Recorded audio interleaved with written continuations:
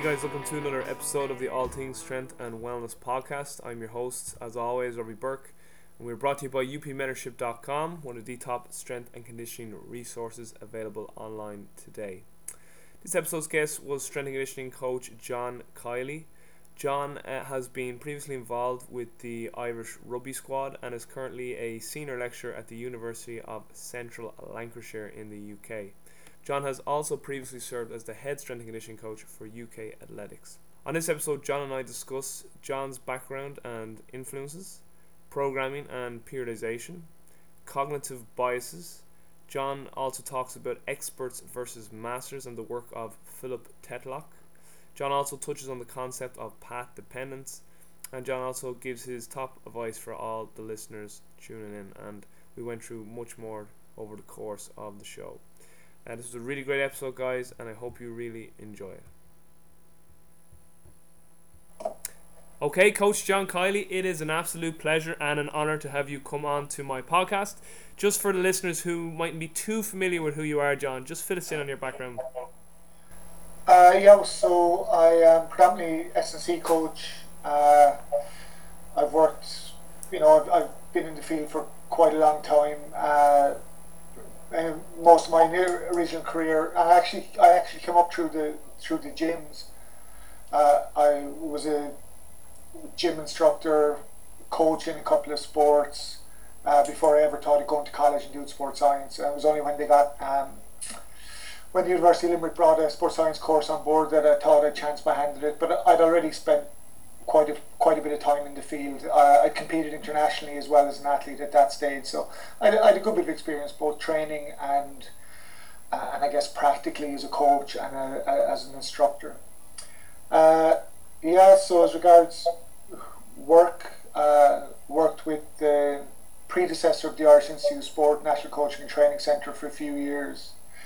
Did a Masters in Edinburgh under Professor Mike Stone. Came back, worked in Ireland, did a bit of work with Munster Rugby, Athletics Association of Ireland, Rowing Association, Paralympic Association, a whole mess of different associations. In around 2005, I moved to the UK. I was offered a position as the head of strength and conditioning for UK Athletics. So worked with them for 5 or 6 years, went through the Beijing cycle, brought a couple of athletes through to London 2012. At that stage, I was looking for a way back to Ireland, really. My partner was back here, so I got a job at a university in the UK as a senior lecturer in elite performance. But the deal was I could do it from a little back kitchen in a little village in rural Ireland. So that's it. That's where I am now. I work for a British university, but I do it from my kitchen in Ireland. Great stuff. John, just a question I always ask all of the guests on the show is, who would you say have been the biggest influences on you, both as a coach and also as a person? Well, I guess there's obvious answers to that everyone would give, their parents, yada yada. But from a coach, I guess it was. And this may sound, I don't know how this will sound, but like most young athletes, I got a lot of time from a lot of coaches who were, they didn't have any specific huge expertise or time in the trade or anything like that, but they gave their time and their heart was in it, and it was free time and it was all amateur stuff. And I've never really forgotten that, and I still, I go down our local boxing club, and I have done for the past 20 years, and I coach on Friday night and just try and return that favour, just give some free time to kids. You're never going to see their names in lights, but just give some time. And I think then, as regards influence, there'd be a number of people. There'd be a number of people I've worked with over the years that have been good influences. Professor Dave Collins, sports psych over in the UK, is a good friend, and we bounce off one another as much as we agree. But it's always good to have someone that you can disagree with, and he's good at disagreeing. He's I don't know if he's a good influence, but he's definitely an influence. Um, and yeah, I mean, there's lots of coaches, lots of people I work with now, and lots of athletes I've worked with that I've learned a lot from uh, over the past few years. A couple of the rugby guys, Paul O'Connell is just an exceptional professional. But I think there's a number of exceptional professionals in the Irish rugby setup. Laura Massaro, World Squash Champion 2013, again very professional, motivated, keen, and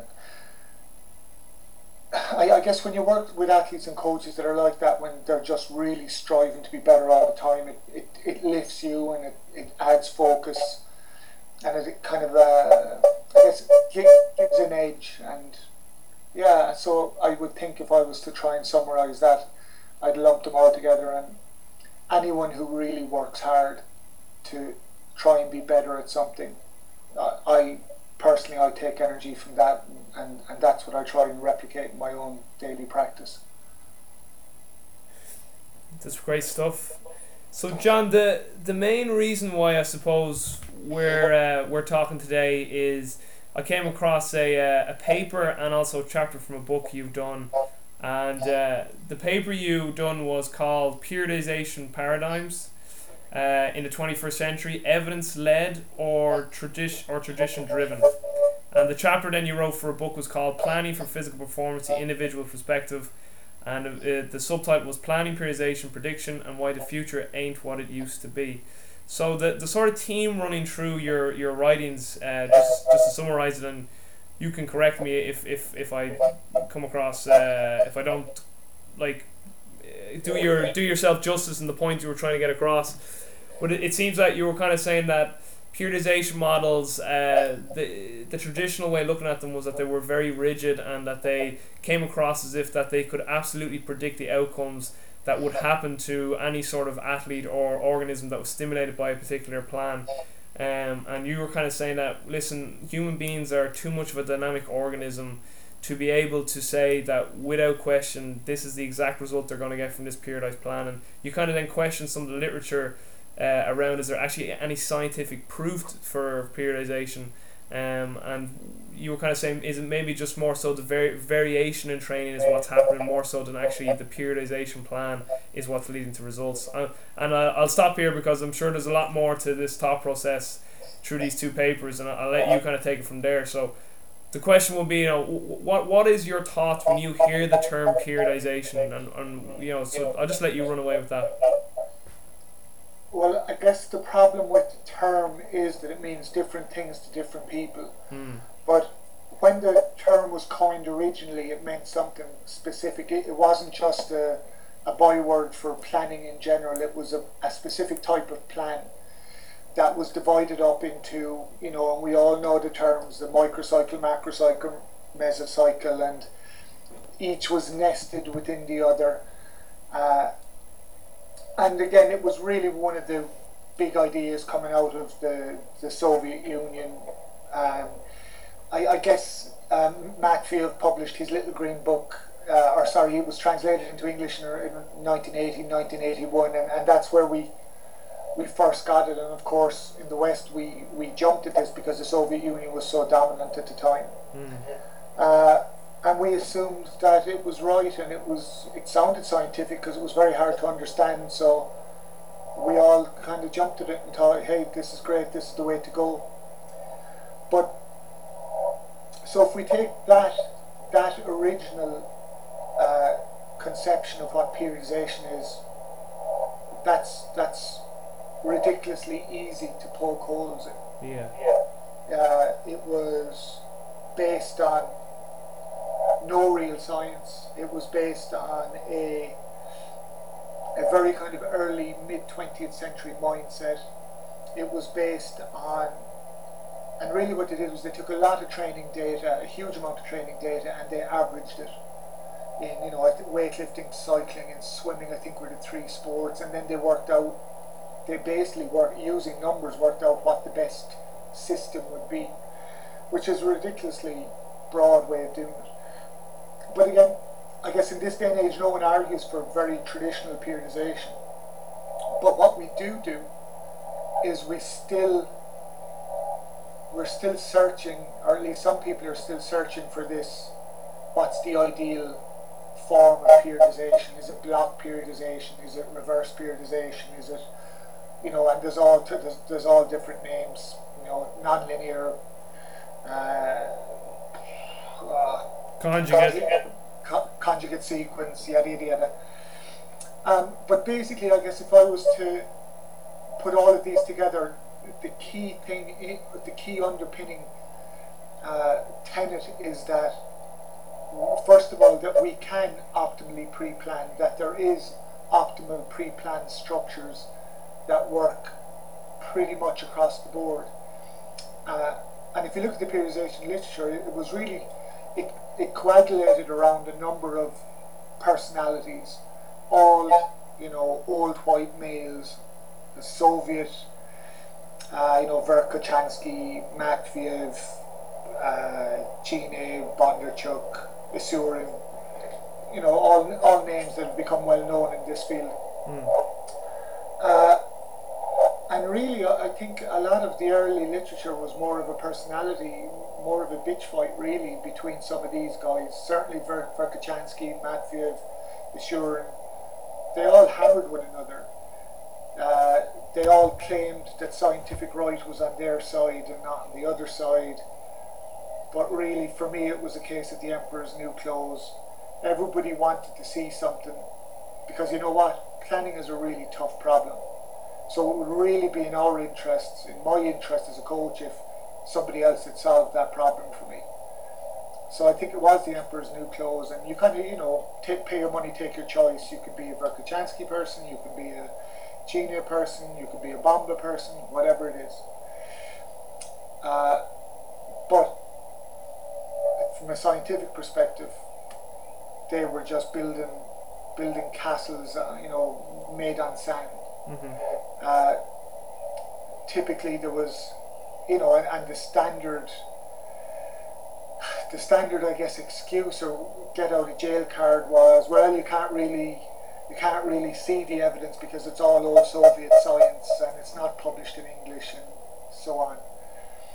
And but if you take the time, if you get Matthew's book Fundamentals of Sports Training and you try and read it, it's either the most intelligent, brilliantly written book in the world, or it's the worst written book ever. I can't understand it, and I've been looking at it for 15 years at least, and it's hard to read a page of it without your brain trying to crawl through your ears. Now, it may well be it was well written and the translation is terrible, but I would challenge anybody to read that and take a clear message from it, or for any two people to read it and take the same message from it.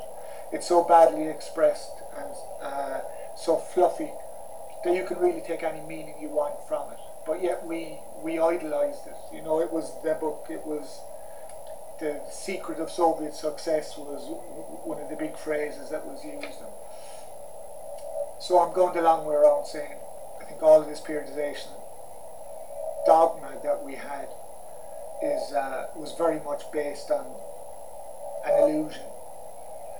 Now, you mentioned variation. If you look at the actual research, what you'll see is that, and typically the research would fall into these standard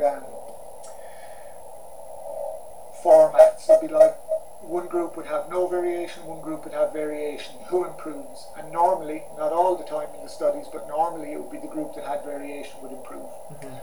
And if we happen to be using one type of periodization, then that was seen as proof that this type of periodization works. And it was just laughably simplistic. Now, we move forward a few years to more recent times, and the studies become a little more discerning in their design, but you're still introducing change to a group, and then you're averaging the group outcomes, and then you're making a value judgment based on that average group outcome.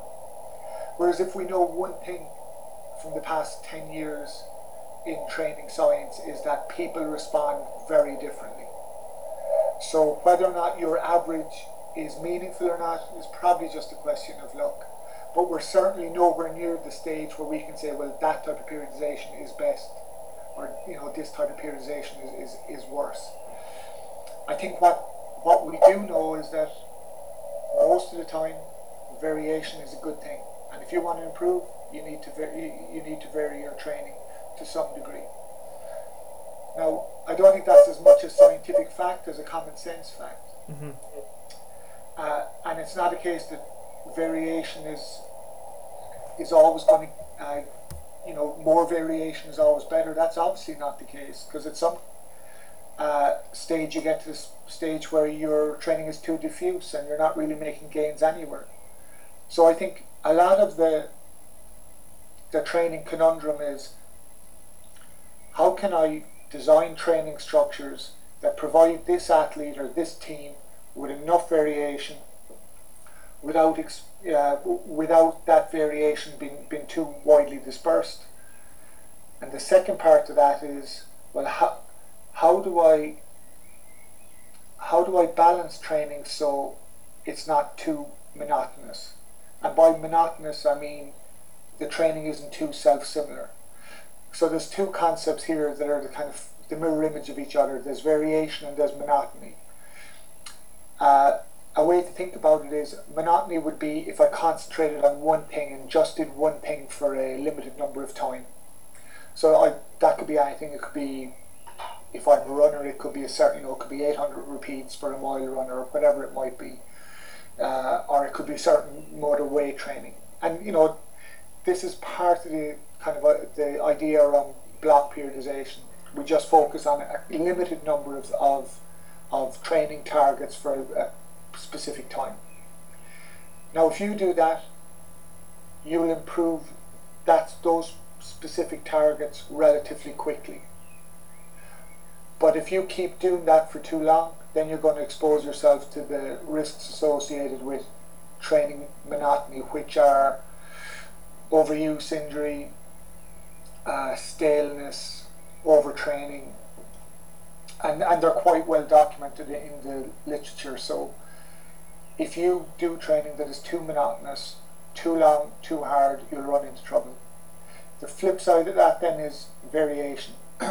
Too much variation, you don't get enough adaptation in the areas that you need adaptation. Too little variation, you're exposed to the risks of monotony. So I think a good way to look at training planning is, how do I balance those two concepts? And for me, periodization structures don't give you that. They might give you a very general template to work to, but if you just buy into the template, then I would suggest that you're inhibiting clarity of vision, and you are more likely to run into trouble. So in a nutshell, what I'm saying, I'm not trying to paint a black and white dichotomy here. I'm not saying that all periodization is rubbish. You have to be very individually tailored and very customized all the time. I'm not saying that at all. What I am saying is, if we err too much on the side of the periodization dogma, then for me that's going to, in a sense, take over some of our thinking. And we're not going to subject that to scrutiny. We're just going to say, well, I'm going to use Verkhoshansky's model, and this is the way he did it. And that's really nice for us, because we don't necessarily have to think about it. We can just say, this is right because this famous person said it. But I certainly wouldn't be recommending that. I think everything needs to be put under scrutiny, and I think a much better way to sit down to plan your training is, where do we want to go, where are we now, what have we at our disposal, and to work it out from first principles rather than just buy in this off-the-shelf template, because that's really all it is. All the periodization models are generalizations based on generalizations applied to the general athlete in a general sport, and you're building in a lot of generalities there, and you're building in a lot of inaccuracies there. So, and all of this obviously sounds like I'm anti-periodization, and I'm not, but I am anti-automated thought, or farming our thought processes out to some hypothetical best model that has no foundation in no evidence-based foundation. That's all great stuff, John. Just so, I suppose the next logical question then to ask would be, what do you do then when an athlete comes to you for training? So, like, do you have still some sort of foundation or blueprint that you abide by, and from that you just kind of you make sure that you're adaptable to the individual? Again, going back to this kind of idea that humans are dynamic biological systems, and you just can't have these rigid systems. You said, like, you can't take this off the shelf periodization model and say, right, everyone has to fit to this model. So I suppose in essence it's not fitting the person to the model, it's fitting the model to the person. So what how do you go about that when an athlete comes to you? Like, do you have some sort of assessment blueprint that everyone goes through, and then from there that kind of tells you where you think this individual may be in terms of what might be ideal for them as an athlete in terms of their planning of their training? Well, I guess there's a couple of things there. First of all, it's rarely that you would have that I would have complete control over planning, because I might be working with a squad that already have their planning philosophy. So you think, okay, that's absolutely fine, but what I would try and do is just build in as much finer decision making as possible. So in a sense, and here's one of the big dangers of periodization, because we kind of assume that it's based on fact and evidence and all these great athletes did it in the past, so it must be right. Because we've all those things in our heads, we trust it too much. Yeah. And then we switch off our inner cynic, and we don't question things, and and we don't subject it to close evaluation. Like, hang on a second, is this really right for this person? So to get back to your question, I think that I'm not really too pushed, to be honest. If someone comes, or I'm working with a squad, and whoever is doing the planning feels that, well, it's conjugate sequence, or it's whatever it might be, I don't think that's too big a deal, really. I guess what is more important to me is that plan set in stone, or is that just, this is the general plan? And then I'd be wondering, okay, how often do we reevaluate, and when do we reevaluate, and how often do we readjust? Do we readjust? Because here's the thing: there is no way I cannot find in any of the social psychology literature anywhere any human being that is 100% accurate in predicting the future. Mm-hmm. So first of all, I think we have to put our hands up and say, I don't actually know what will work best for this athlete or team. I might have a hunch, so let's go with that hunch. Let's design the best process and organise the best planning structure that we can, and let's roll with that. But I'll tell you what, I'm going to keep my eyes and ears open.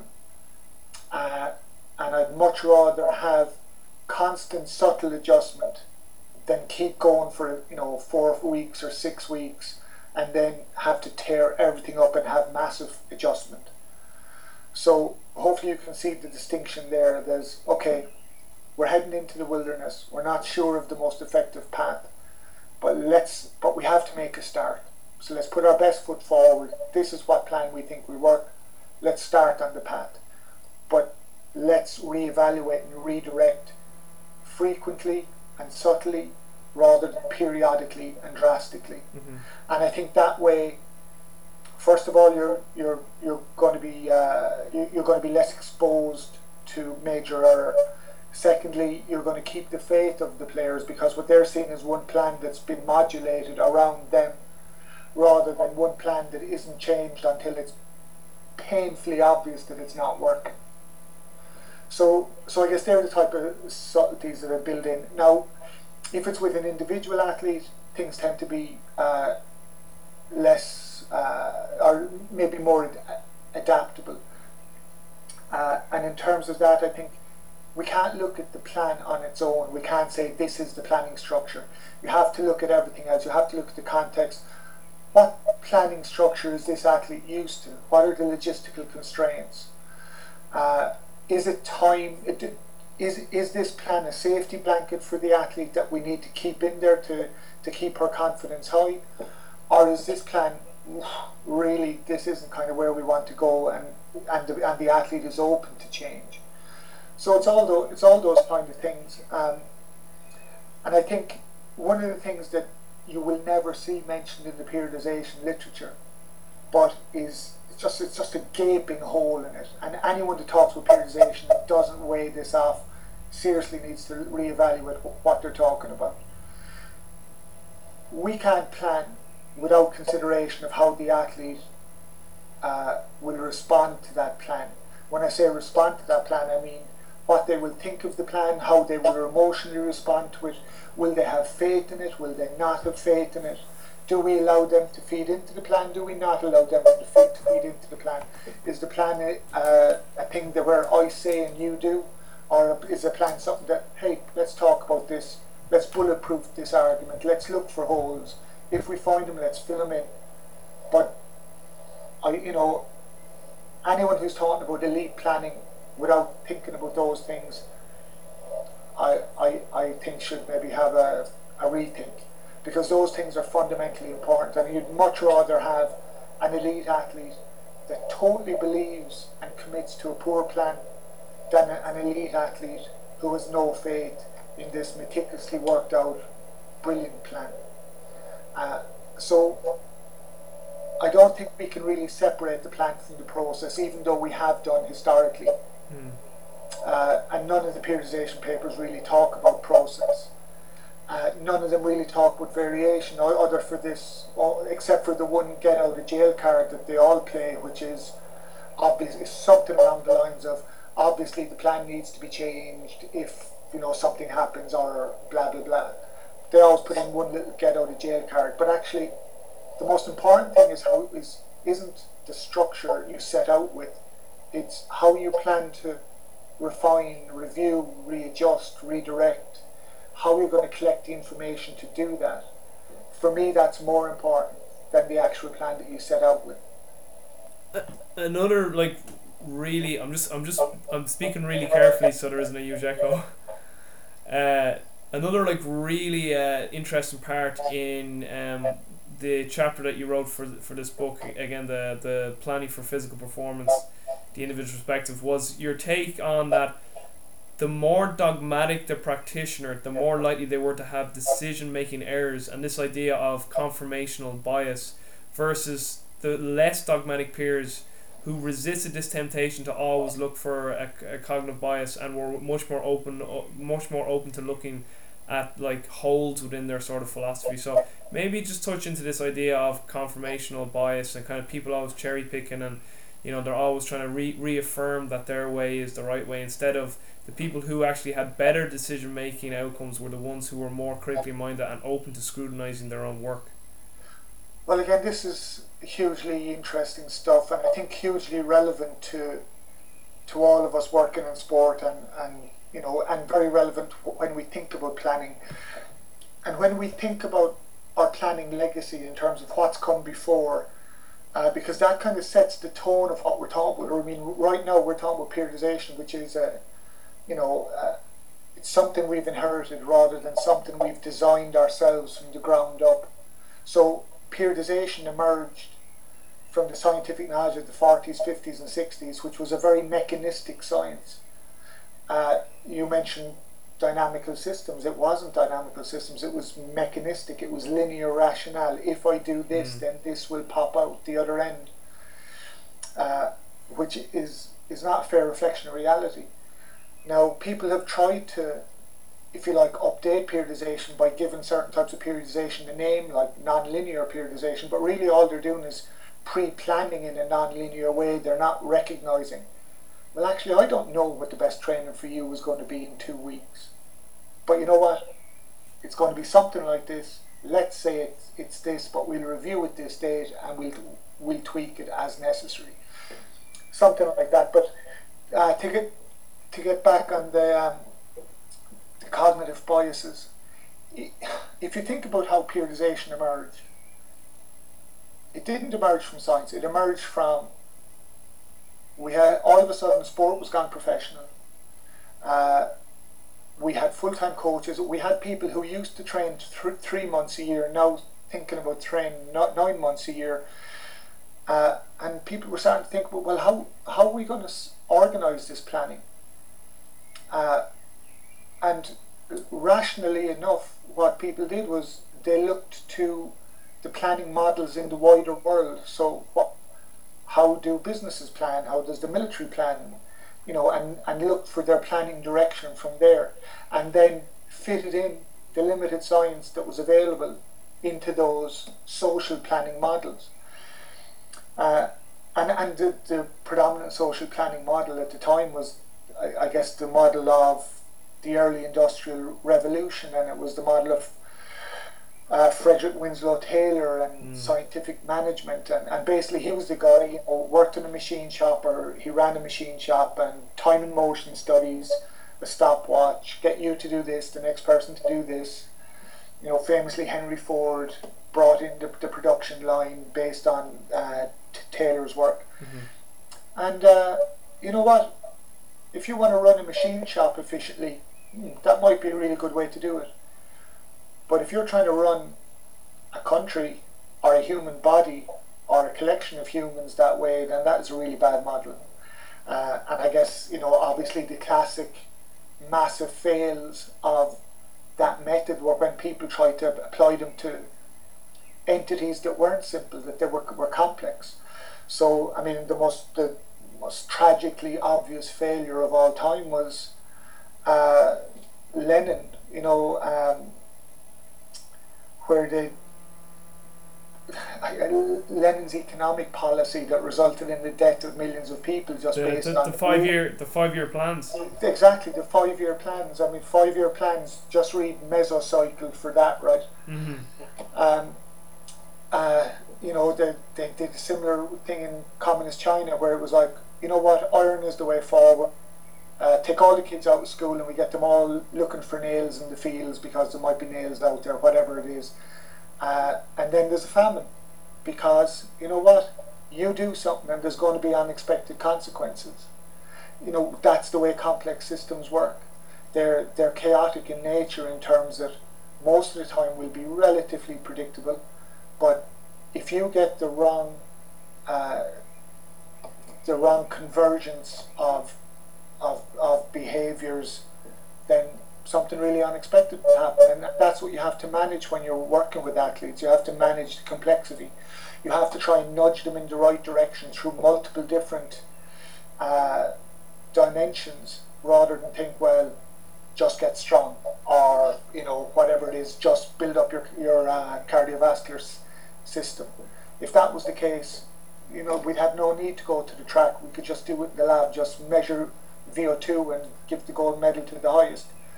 But that's not the way it works, and that's why so much of the early science and so much of the early training theory, and certainly so much of the early planning theory, is just, the bottom just falls out of it if you look at it with any type of skeptical eye.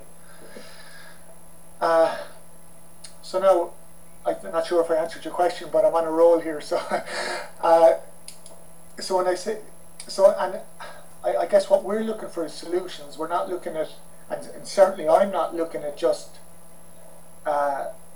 tearing down old ideas. I'm not interested in that. What I am interested in is understanding where we came from, so we can do it better in the future. So me in my work, I can be better planner or manipulator of plans, and so on. So if we go back to the kind of dichotomy between that mechanistic mindset and the more complex mindset, I guess one of the other big lies of periodization theory is that you can guarantee a training effect by just manipulating the numbers.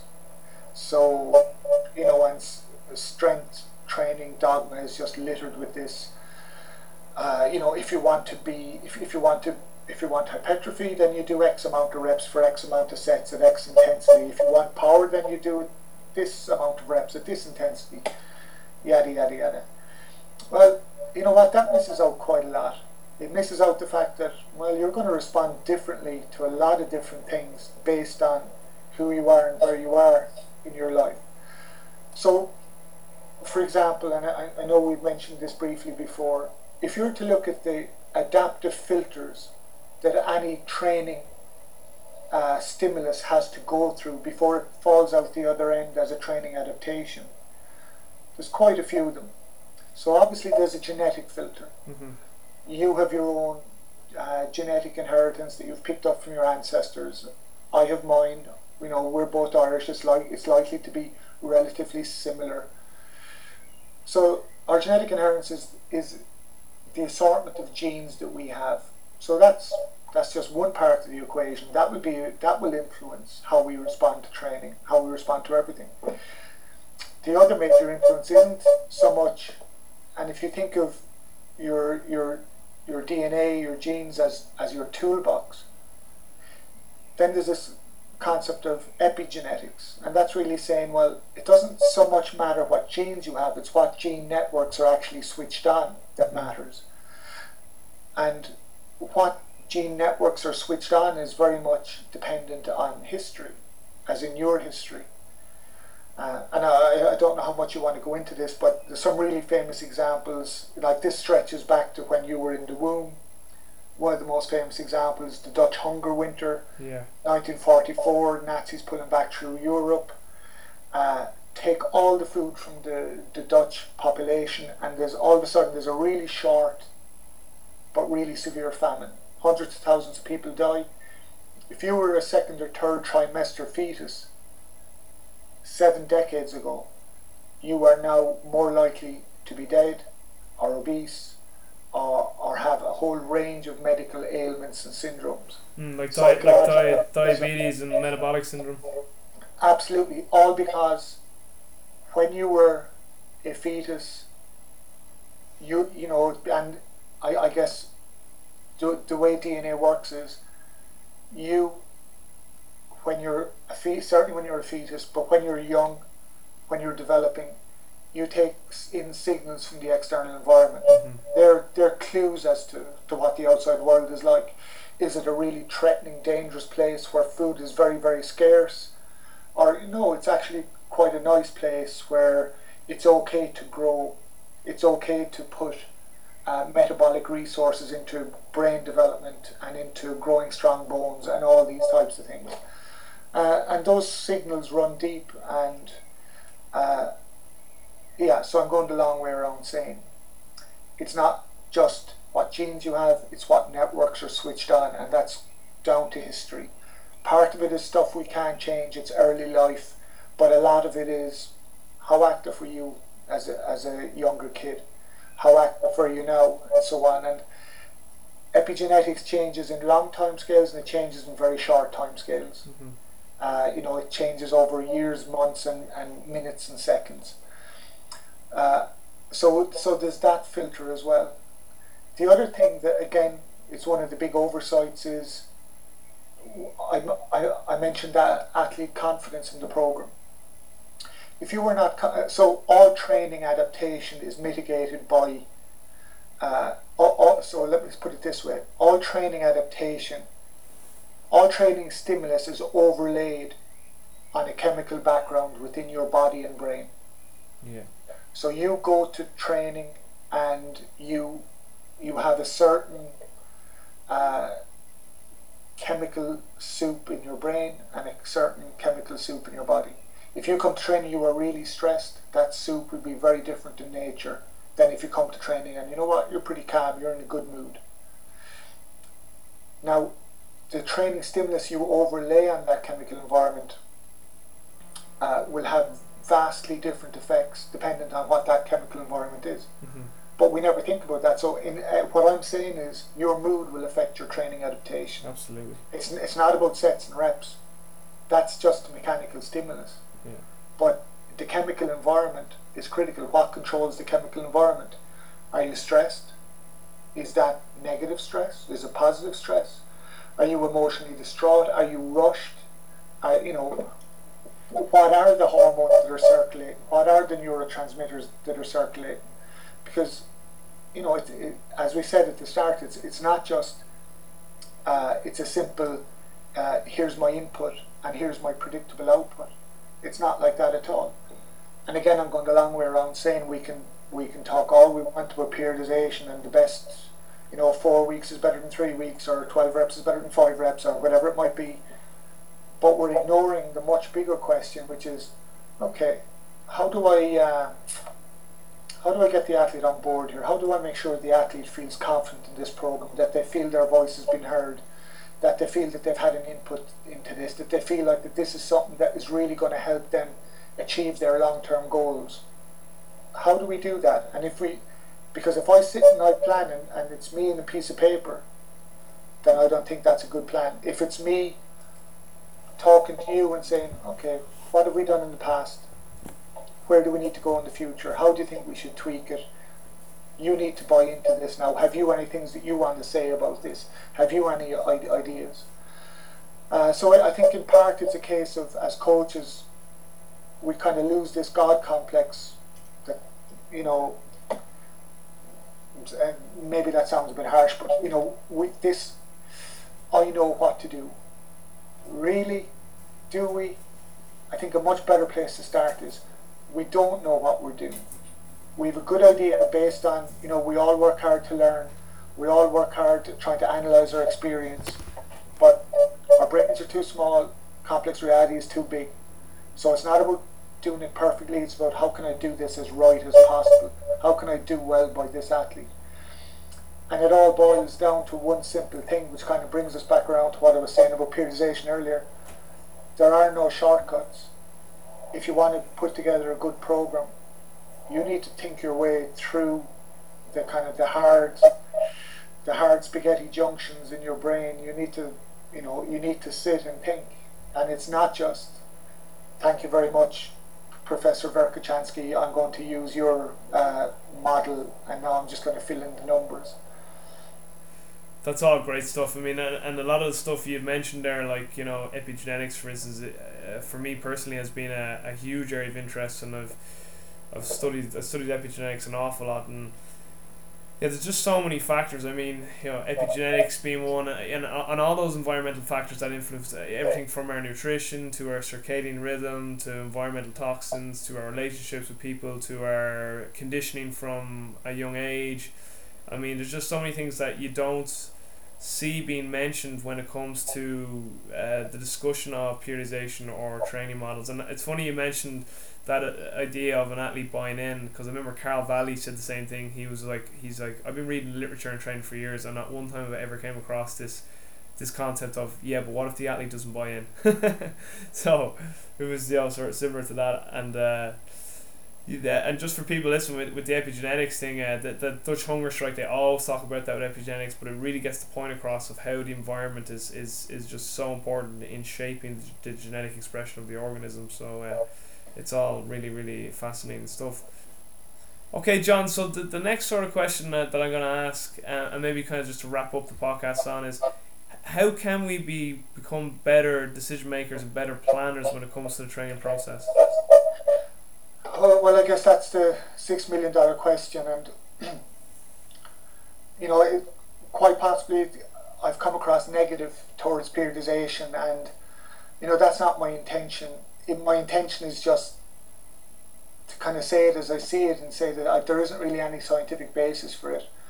It's more of a tradition-driven concept. There's a really interesting concept, if you forgive me the diversion, called path dependence. And the best example of path dependence is the QWERTY keyboard, right? So we all know the QWERTY keyboard, we look at it all the time. But where did that come out of? It seems like a very strange arrangement of keys. Well, originally the keys were arranged like that to stop the mechanism of the typewriter jamming, because if people type quickly, then the mechanical arms were inclined to they weren't fully retracted before the next one came up, so they jammed. So they arranged the letters in a way to slow up our typing speed. which sounds like a very sensible idea, but kind of fast forward to now, and we're still typing on it, using a typeface that was set up to slow us down, even though the original problem is now gone. And that's an example of path dependence. And I think periodization is a pretty good example of path dependence. It comes from an era where we were all about linear logic and just do this and everything will, time and motion and so on. But now, even though we know that that's really a crock, that's an illusion, a fantasy, we're still a little bit hung up on on this idea of having a best way and having a best mesocycle length, for example, or a best rep range for X, Y, or Z. Even though the evidence, keeps coming through that, the more you generalize, the worse your program is. So I really like that as a concept.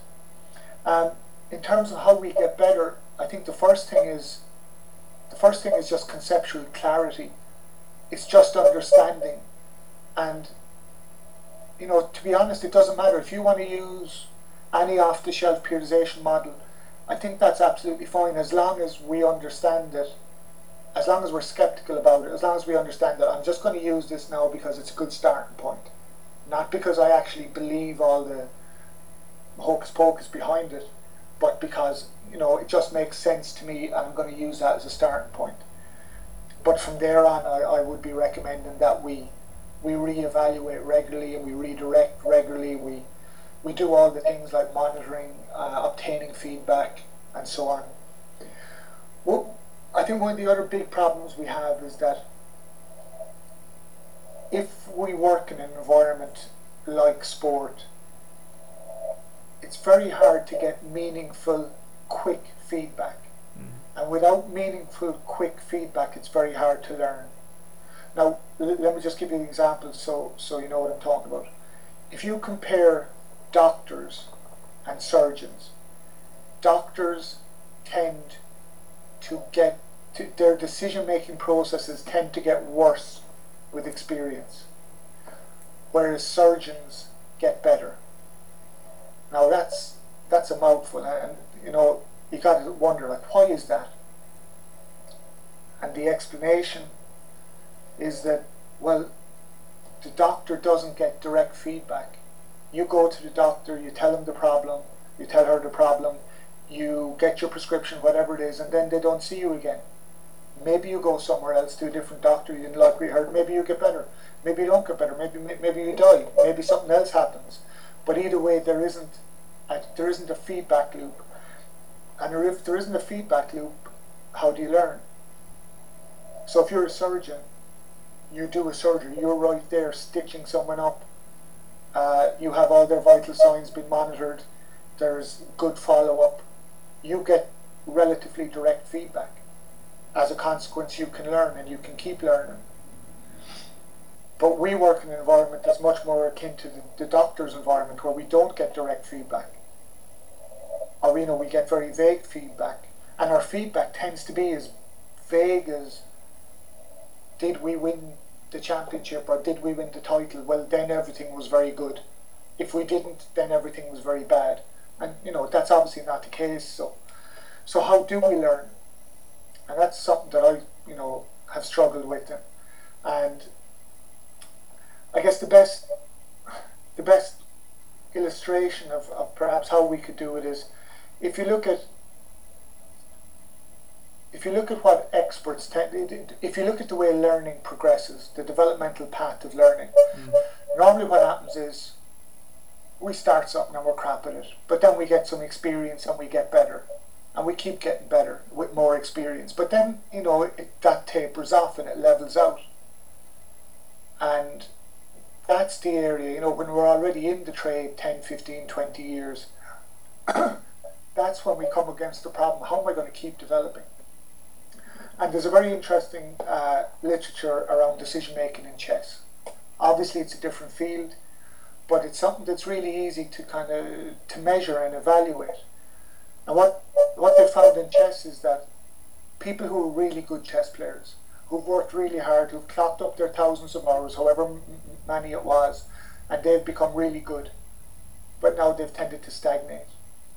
And those people are people who make a decision, I'm going to make this move, and then they look for reasons to justify their position. So yeah, that is a good move because X and because Y. Whereas you look at the grandmasters, the super decision makers, and what they do is the opposite. They look for reasons to devalidate their decision, or they look to poke holes in their favourite theories. Because if we go to the trouble of thinking about something and then we make a decision, you can be sure we're invested in that and we want that to be the truth. Yeah. So we're gonna trip over ourselves trying to justify it. But the really good guys or girls, what they do is, what's wrong with that? How can I reevaluate that? Now, if I bring all this back to sporting realms and to our world, I guess there's a few basics. You can't believe your pet theories. There's an old saying, Richard Feynman or someone like that. It's easy to fool yourself. You're the easiest person for you to fool. Yeah. And we do it all the time. And it's just an innate ego mechanism, ego protection process. Absolutely. But to try and dismantle that, I think there are a number of strategies. There's, I think something that is going to come into a lot more into professional clubs is the idea of delegating or designating a devil's advocate to argue the case, because obviously we're in an environment where groupthink is rampant as well, where we surround ourselves with people we like. We tend to like people that agree with us, so in a sense we're surrounding people with people that think like us.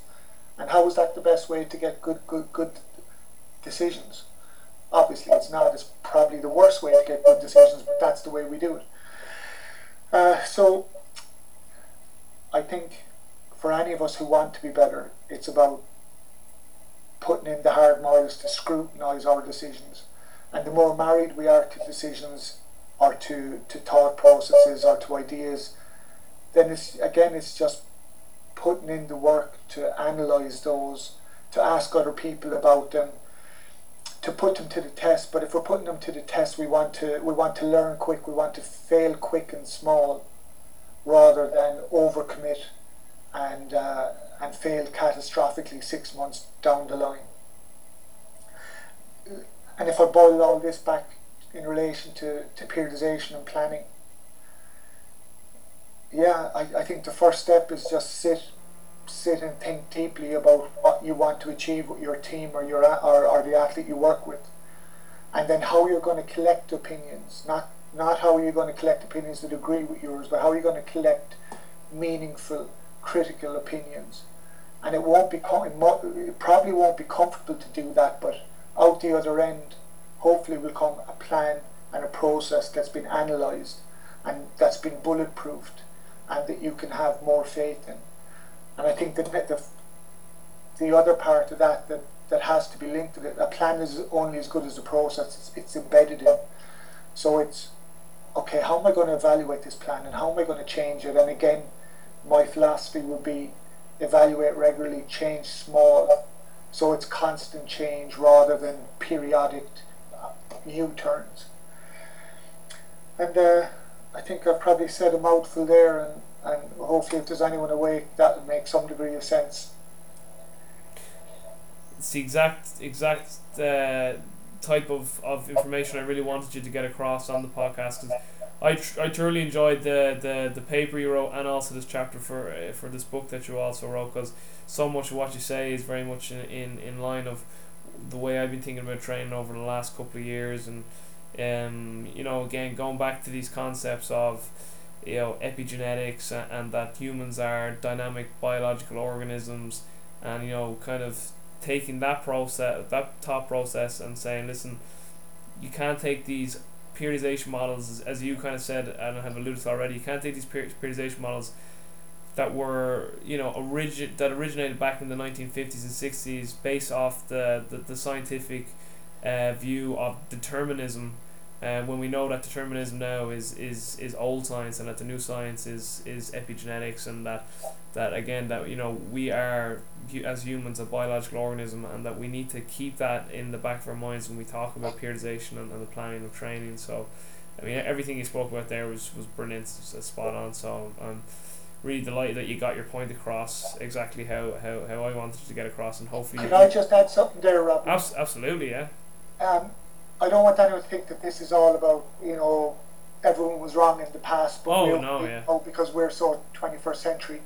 But I mean, I'm really interested in the history of sport and the history of coaching. And absolutely. If you go back to the 50s and 60s, there was some coaches, especially track and field and swimming, that were, you could parachute them in here now, and they could sit between us and they'd have the exact same ideas. Yeah. So Percy Cerruti, Herb Elliott's coach in the 1960 Olympics when he won a gold medal, he would ask his guys, "What do you feel like tonight?" Okay.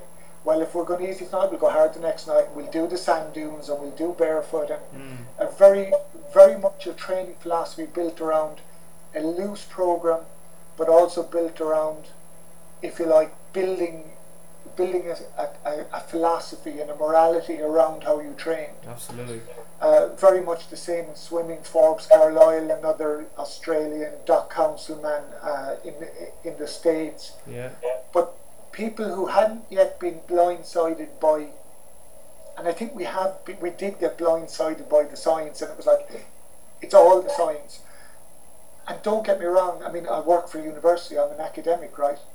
But we can't just take scientific findings on their own. We have to embed them within a conceptual framework for understanding what they mean. And if that conceptual framework is wrong, then you're always only then you can know the results of as many studies as you want, but if your vision of what reality is wrong, you're going to be piecing them together in an incorrect way. And I think that's what some of these great early coaches had, and I think there's coaches now that have it ahead of the scientists, the likes of Dan Paffin in Arizona, Aston Moore in the UK. I think there's a number of them, a number of islands of exemplary practice. I suppose Charlie Francis would probably fall into that category too. I mean, he developed that system in the mid to late 70s and into the early 80s. Certainly, Charlie Francis was very intelligent, and a lot of what he talked about and looked at, we're kind of starting to agree with it more and more now as the years go by. But yeah, certainly a visionary as well. Yeah, and I was just saying there before you started speaking, like, I'm delighted that I definitely feel you've come on now and really made your point clearly across everyone. I hope you feel that you've done the same, that you've done yourself justice on this podcast, because I know you're keeping me very hard on yourself in terms of thinking you didn't get your point across clearly, but you definitely did today. Well, thanks very much, but yeah, I guess okay, yeah, I'll just take that. Thanks. Yeah, no, because it's funny. I'm exactly the same as yourself in terms of, I'm like, I hope I made sense there, and I hope people understood the point I was trying to make. So, but I mean, that was fantastic. That was fantastic. The whole hour there right now, John, was just brilliant. But just wrapping up, John. Just a very general question. What would your advice be to all the coaches listening in right now? Specifically in relation to planning. I know. Sorry, that was a poor question on my part. No, anything at all. What would your top advice be to the coach listening? And it doesn't have to be with planning. Could be anything to do with just general life advice. Whatever you want to say. Well, if I was to pick on one concept just to think about, it would be the concept of path dependence. So think about how much we've inherited in terms of our ideas, our structures, the way we think about training, and just we have to acknowledge that a lot of that isn't what's right. It's just what people thought was right in the past. Yeah. So I guess my advice and the way I try and live my life in my practice is, if a question is important to me, I sit and I think deeply, and I just I just stay at it until I get some type of clarity, and I make sure that that clarity isn't just what I want it to be, but I try and find out what is the best possible truth that I can arrive at given the current information. But I need to be sure that I don't become married to that idea and that I'm prepared to update it in the face of emerging evidence. Yeah, that reminds me of a just as we're wrapping up here. 'Cause I'm actually trying to look for it now. There's a very famous quote by Bruce Lee, but it's actually on the wall in the college I teach at. Um, see if I can actually find it. It's about this idea of have a principle but don't be bound to the principle. So like essentially, if I was to summarize it, is like the only dogmatic belief you should have is not to be dogmatic. Bruce Lee's like you should have a principle and abide by the principle and then dissolve the principle. Don't be bound in or caged by it. So to be able to step back and say these are my core principles, but at the same time I'm willing to change them based on the growth and development on this journey that I have throughout life. So I love that. Well, really interestingly, and I'll make this really quick, in the world of forecasting political events, economical events, socio-economic events, humans tend to be terrible at predicting how complex systems or complex phenomena will work out. And training just happens to be one example of a complex phenomenon. We all think we're good at predicting, but actually if you're to measure it, we're really bad at predicting. But not to mind that, if you were to look at the CNN analysts and the experts, they're terrible at predicting things as well. But there is a group of, and this has only been uncovered in the past few years, there are some people who are really good at it. They're like a quantum leap ahead of most of us. Most of us get it right 50% of the time-ish. But there's a group of people who get it, who are super forecasters, is how they're referred to as. And these people are characterized by non-adherence to an idea. So if they have a belief, they're ready to update it in the face of emerging evidence. They accept their limitations. As a group, they tend to be very humble decision makers. Now, when you say humble, people normally mean lack of confidence, or somebody that's very meek. But you can be humble in the face of overwhelming complexity without having to be meek or wishy-washy. It just means you acknowledge, hey, you know what, I have a small human brain, I have a short lifespan of a few decades. This is a big, complicated universe. I don't understand it. I'm not going to pretend I understand it to myself, but that doesn't mean that I can't think about it deeply, make a best guess, and confidently put my best foot forward. Yeah, and that's a concept you actually touched on in that chapter in that book as well. And I found it so fascinating too. The fact that humans were so bad at making predictions when it came to the dynamic systems. It was very like they were so bad, like they were way off. Like in fact, you said in that paper that like people who just made random guesses were just as good. We're almost getting just as good results as these so-called experts. So it was very, very interesting. And well, the whole thing there is that we don't. For example, you read the newspaper every week, and you have people, analysts, famous analysts, getting paid lots of money to predict who will win the FA Cup or the World Cup or the Six Nations or whatever it is. But we never go back over all their predictions and put them to the test and see how many they got right. Yeah. And we don't do that in any domain. And if we did, we'd learn a lot. And what we'd learn is that, that's entertainment. They're just guessing. They haven't a clue. They're not going through proper thought processes. There are ways of looking at it, but it takes not just experience, but how would you term it? Experience that you put to the test, so that you and again, it all comes back to a really boringly simple solution. You want to be better at something, don't just clock up time, but put your experience under scrutiny, analyze it, put your most treasured ideas to the test. Yeah. And be prepared to leave them behind if they're not good. And you know what? It sounds easy, but it's actually a very hard thing for humans to do, because we need to go through life with some degree of of confidence and some degree of, yeah, I'm really good, and the guys I worked with won this and that, and a lot of, yeah, I don't know, a lot of people with good CVs in terms of a lot of hits, in terms of I worked with this person that won this and that team that won that. They tend to overemphasize how good they are based on past results. Whereas I think you get people who are maybe just as good theoretically, practically, but they don't have those big names on their CV, and they kind of put themselves down a little bit. And a lot of that is just down to luck. And I'm saying this as someone that, I have been lucky. I have quite a few names in my CV, but I do my best to not lull myself into some bullshit sense of security that's because I'm really good. I think I was in the right place at the right time. I work hard at being good, but I don't really know how good I am, because nobody does, right? And that's unfortunately the nature of the world. None of us are going to get there's no podium at the end of life where someone's going to say to me, jump up there, you were the best S&C ever. That ain't going to happen. Yeah, absolutely.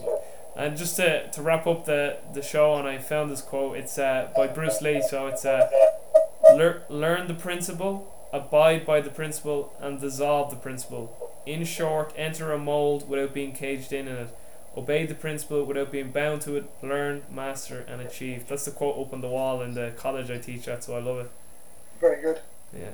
John, thanks so much for being on the podcast today. I really appreciate it. And just for the guys listening, I know that on my end, for whatever reason, there was just a bit of echo with the microphone. I'll do my best to try and fix it up in the post edit.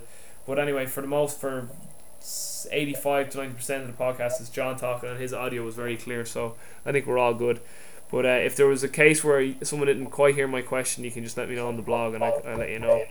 So John, just stay on there for just an extra second, and I'll just wrap up the show, and I'll say our goodbyes offline. So for everyone listening, guys, this was an absolute outstanding episode with John Kiely. No doubt we'll have John back on again. I'm actually going down to see John present with Martin Bingazer in a seminar in University of Limerick next week. So this podcast will be up before then. So if you're listening to this and it's before May 14th, maybe look that up if you're around and make your way down. So that's going to be a great day. So John, thanks so much, and for everyone listening, take care, guys. I'll talk to you soon, and stay strong.